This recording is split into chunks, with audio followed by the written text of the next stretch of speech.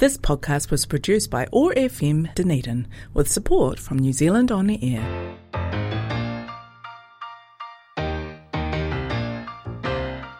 Ever wonder about the stories of the women around you? We wanted to create an intentional space for women to share the wisdom they have gained through life experiences. Tune in to be in awe of some of the Wonder Women in our midst. Wondering Women on OAR FM Dunedin. Kia ora and welcome back to our next episode of Wondering Women. I am your host for today, Linnea, and with me is a special guest, Rachel Toombs. And yeah, it's really cool to have you here. Kia ora, thanks Linnea. I'm happy to be here and hear where this conversation goes. Yeah, it's exciting. Always fun to have new people on and different people every time. So I know Rachel through a uni club, but tell us a bit about yourself, Rachel. What do you do? Yeah, cool. So my name's Rachel Toombs. I grew up in Belfast in Northern Ireland and lived there until I was 18 when my parents and my brother and I moved here to Otipoti to New Zealand, and I studied at the university here, got involved with the student Christian movement where I met you, Linnea, and now have finished studying at university. I did history, BA, and then a master's in history, and now working at the Red Cross. And really delighted to stay in Dunedin because I really like it here. High praise for Dunedin. Oh, that's awesome. You've lived a very multicultural life, I would say. How did you find the transition from Ireland to New Zealand when you moved, especially at 18, which is you kind of get more established, I find, when you're older, especially if you've been in one place for a while to then move. How was that? Yeah, I think it's quite a strange time to move with your parents. I always thought of myself as someone who would be leaving home after I finished high school and live, somewhere different from my parents, do something new, and then go back to visit them every so often. And I kind of had a bit of a plan for myself. I had studied Russian at school, so I wanted to study Russian at university and history, which I did end up studying. But then there were some various changes happening in the UK around higher education, especially around fees. And I have been to visit lots of universities in the UK, and I wasn't totally picturing myself and my life in any of them. And so when my parents moved, or when we decided all together to move to New Zealand, I thought, that could be one option. And the idea was I would stay with them here for a year and then go back and study in the UK, where I had a place at a university on hold. And once I came here, I found it challenging and difficult to, at that stage of my life, be away from kind of everything I knew, the friends that I had, the community that I had, all of the things that I was involved with in Belfast. But then in other ways, it was what I had anticipated, that I would be moving away. I didn't think I would be doing it with my parents, but it was a different kind of adventure, I guess. And I think especially when you're 18, you are looking around and everyone already has their friendship groups and everyone's already kind of got, this is a university town. People had kind of groups of friends that they were going to go and flat with and all of those things. And so it's quite tricky to arrive at a New Zealand university and know absolutely nobody. There's no one here from my high school, so I'm kind of starting from square one, and that was really a challenge for me. Yeah, friendships are, they're kind of always challenging, but definitely being new in a place where most people know at least some other people is really difficult. How did you kind of go about making friends then? What was your strategy? Yeah, I think so. I arrived in New Zealand in August and I enrolled for university to begin at the end of February. Yeah. So that period of 6 months was probably one of the more lonely periods of life that I had gone from a place where I knew lots of people and I had spent some of that past couple of months on holidays with friends and kind of traveling with the people closest to me. And then found myself kind of the weekend would come and pretty much only knew my parents to hang out with. And, other people, it was coming up to the end of the school year in New Zealand. So other people had their own things going on. Yeah. So definitely that was a time which was really challenging for me. I think I tried to get involved in lots of things. And by the time my university year came around, I realized I had signed up for enough things if I wasn't doing any study or work, but too many things once I was in full-time study. And so that there was a bit of a peeling back process. But, I was really appreciative to the different community organizations that existed in Dunedin. I showed up at church, at Knox Church, and met some people there. I got involved in the student Christian movement and met some people there who were interested in kind of the intersections between Christianity and social justice. So that was something which was really lively and fun for me. I volunteered at a secondhand shop and met so many wonderful people there, and kind of, even though hopefully they won't mind me saying this, there wasn't that many people who were at my age and stage of life there. It was still really lovely to have company, and I guess just kind of appreciating making connections that were different from the ones that you had planned. That I don't know what I had imagined for myself arriving in this new place and making lots of friends my age, but that's not what happened in the first instance. It was kind of just making some connections in the community before then when I started university, sort of 6 months later, being able to make some more friends that were closer to my own age, but still really appreciating the kind of conversation and connection with others that I have met through volunteering. Yeah, that's really interesting because I've definitely found that like having friendships and connections with older people has been really good in like stages of my life where I've been kind of similar to you, a bit lonely, a bit lost. But yes, it is also really nice to have friends your own age. That's cool. Yeah, uni is interesting that way, I think. But that's where the clubs are so good for getting to know people. Could you tell us a bit about Student Christian Movement, like what it is, and I guess what your involvement was in it, just so people listening kind of have an idea?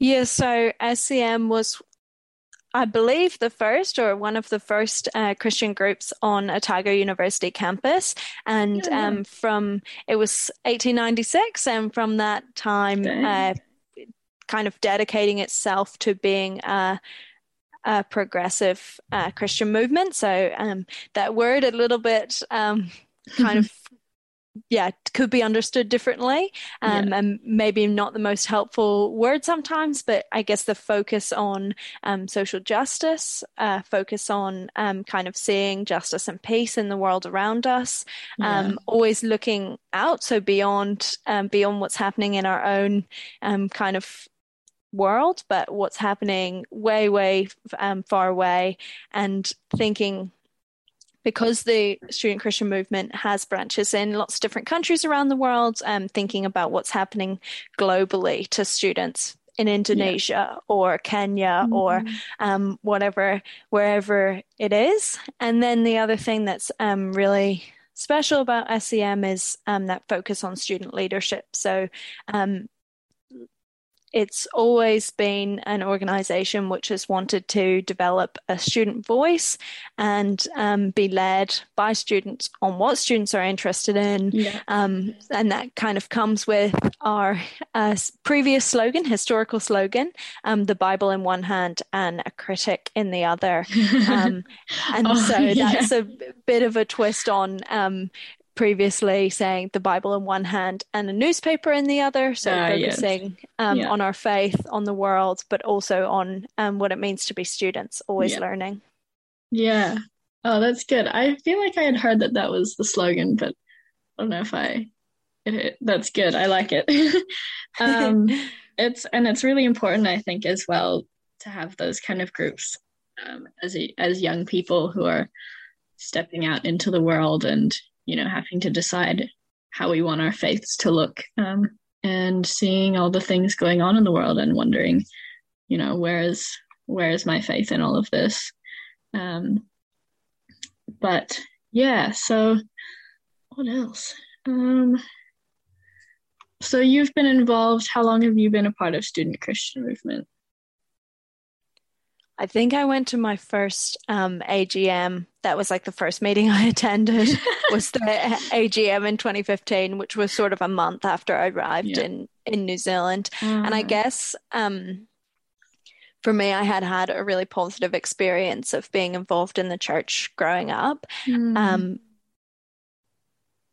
So when I was new in Dunedin, I kind of considered the church as one of the places where I'm sure there's someone there who will welcome and chat with me, and kind of I'm sure I'll find a friendly face through there, which is obviously not everyone's experience, but I was fortunate that was the case, that was where I was able to start building connections, and SEM kind of bringing in that sense of of activism and justice, which has been an interest for me for a long time. Yeah.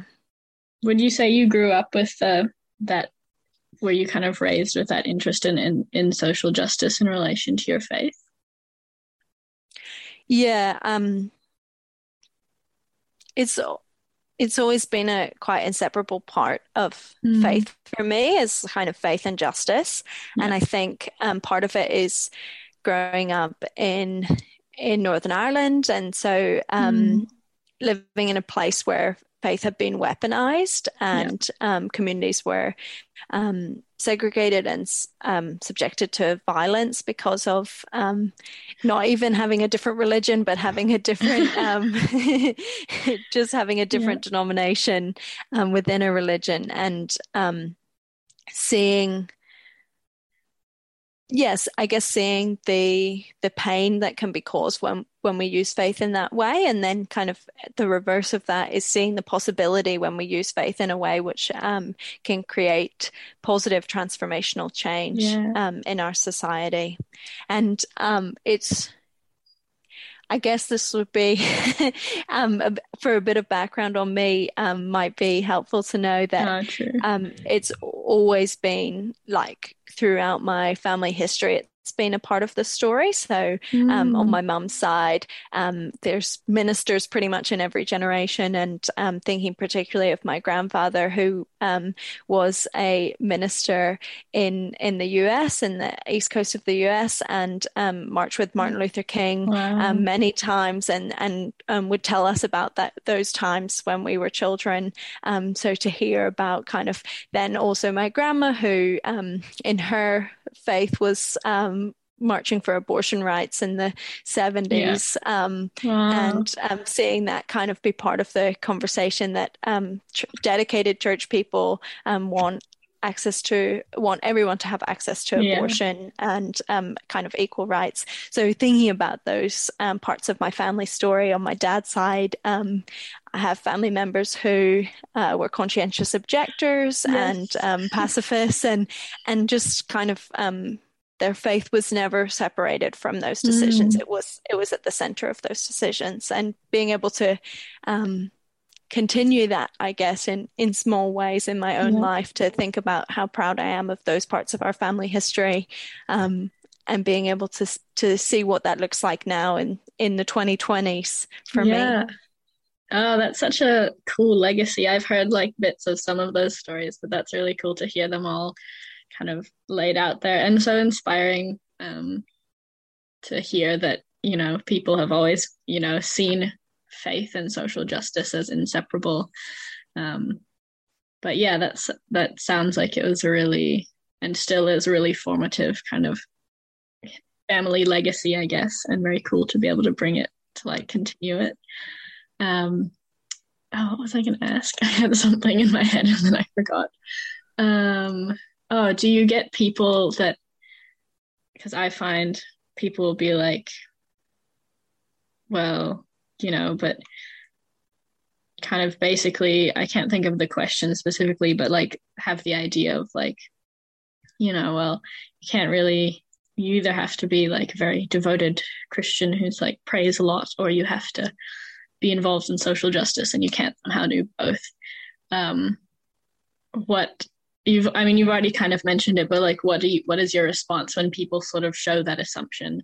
I think part of the lesson that I learned growing up is this kind of willingness to admit our own complicity in all of the things happening in the world around us. So I grew up as a member of the Corrymeela community. So kind of as a child and a teenager, working on issues of peace and reconciliation happening around me, but also just having fun with the young people who were part of that community in Northern Ireland.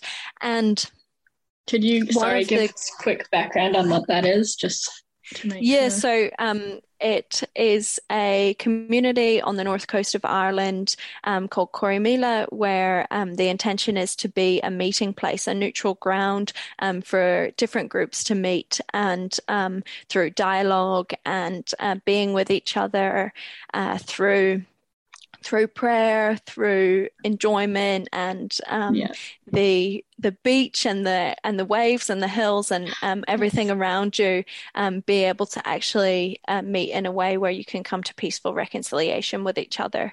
So it works with all different groups. The community works with a whole range of groups, but kind of originally founded as a place for Catholics and Protestants to kind of be disarmed from the environment and set down kind of the barriers which the communities that we live in might present, and be able to kind of look at one another and work together on things. And one of the things that was taught there is that we're all part of the brokenness, that not one of us is separate from the issues that are around us, and because of different aspects of our lives, of our family legacies, of whatever it is.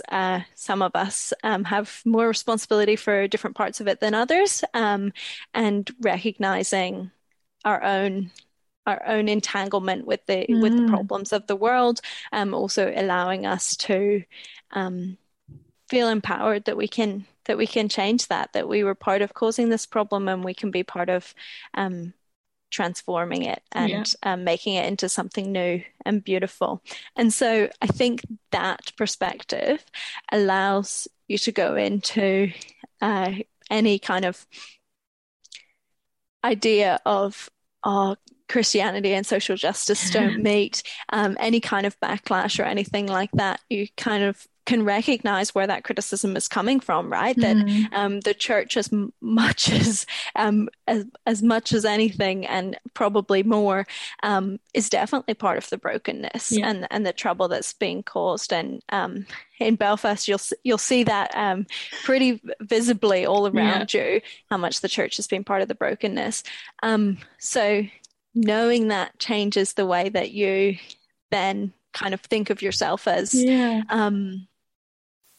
you're not a miracle changer,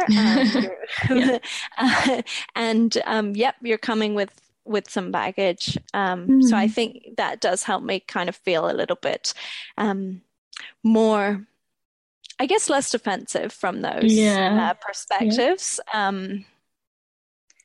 yeah, I think about it a little bit sometimes about kind of within social justice work coming out as Christian, because that's how separated the church and Yeah. kind of social It is, change isn't has it? been that the church has such a weak voice at the moment on issues Yeah. of social justice. And you look at our history, and so, for example, for my master's, I looked at the criminalization of marital rape, and there were heaps of churches and religious groups that spoke on both sides. Yeah. But to be able to also read the submissions of churches and religious people who had really strong conviction about why marital rape needed to be criminalized immediately, despite knowing that their history and the teachings within the Bible were kind of the foundation for setting that law in motion, and thinking about the kind of strength of those social justice voices that existed in our church previously. It's not impossible to marry the two. Yeah, I think your point about not being defensive, or recognizing kind of the collective responsibility, is really important, because I feel like a lot of the discourse I see around church harm feels to me like it's kind of like damage control. Like, we've got to get the people in to make sure that we still look good, even though we know that we've done these things that are hurtful and that have broken relationships, as opposed to like being like, yeah, this is the reality, and we're not going to try and make ourselves look good. And thank goodness that we don't have to like try and keep up our walls of like beautiful, perfect church, and we can actually just be out here in the rubble, like learning how to fix it together.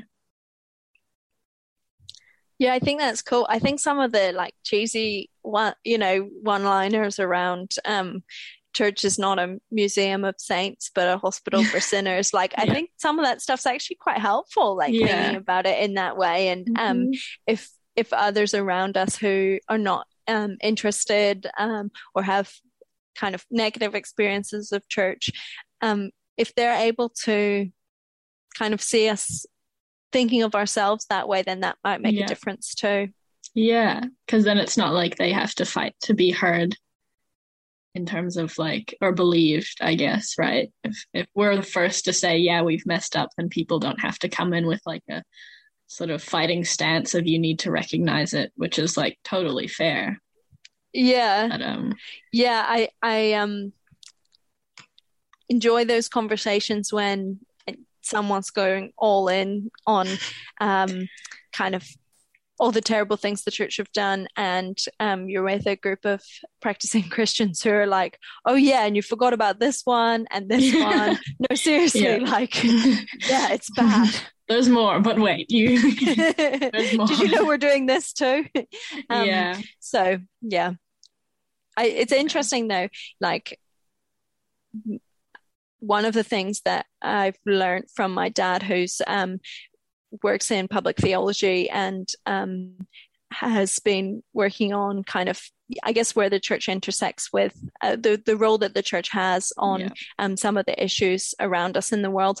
And one of the things that he's taught me is that the church is one of the first places people go to help. And so in situations much more serious than me arriving in Dunedin and feeling lonely, the church is a place where people are seeking help, and maybe not so much in the country that we live in, but all around the world. If something terrible's happened to you, your priest or your elder is going to be one of the first people you call. So that kind of level of responsibility and capacity that we have then as a church to change things and to be the best support that we can be for people who are coming up to us.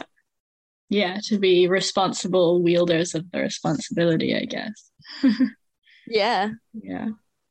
Well, this has all been excellent, and I would love to keep talking, but we are very rapidly coming up the end of our time. And as people who are listening, perhaps if you've listened to one of our episodes before, you know that we always finish with the same question. And this year, our question is, what does flourishing look like for you? And that could be practical or kind of more like, in your sort of the way it feels for you or whatever. But yeah, what does flourishing look like for you, Rachel? There's so many things like kind of coming up in this conversation with you about places where there's pain and places where change needs to happen, and it would be great to see society transformed.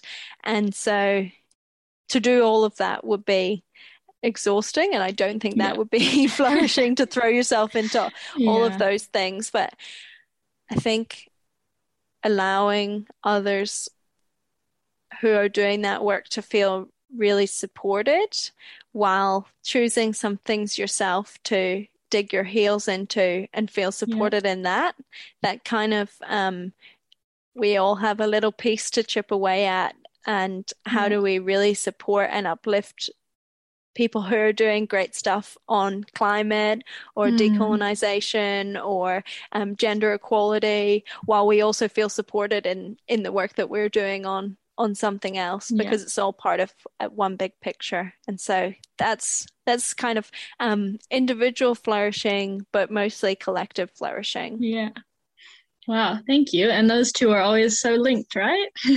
Yeah, it's all together in the community, and I think Dunedin has a lot of capacity to be a community that flourishes in both individual kind of being able to be totally themselves in Dunedin, as well as a community and as a collective, being a really wholesome place to live. And so I hope that we keep working towards that. Yeah.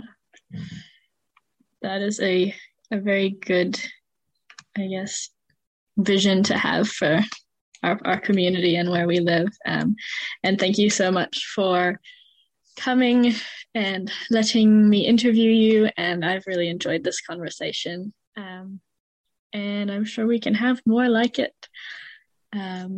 But yeah, thank you so much. And to everyone listening, we will be back in another fortnight with another episode. And in the meantime, stay safe and have a good fortnight. Ka kite.